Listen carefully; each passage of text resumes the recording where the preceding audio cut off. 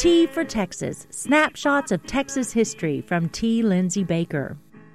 By the 1920s, Jim McMahon of Del Rio was known as the Old Man of the River, for he'd been living along the banks of the Rio Grande since 1874. His livelihood, to the surprise of many, was that of a beaver trapper.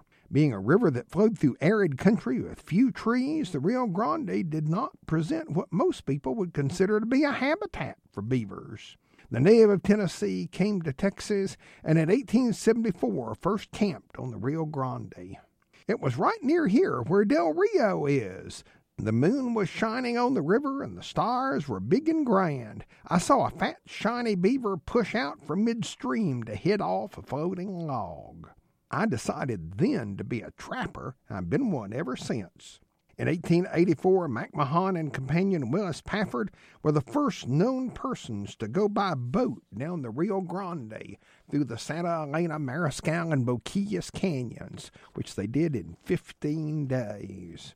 A reporter in 1925 asked McMahon what had made his life worth living. The old man thought and responded that true happiness could come only to those who lived among wild things.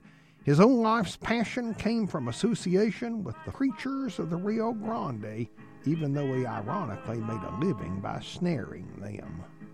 T for Texas with T. Lindsay Baker is produced by KTRL Radio at Tarleton State University in Stephenville, Texas.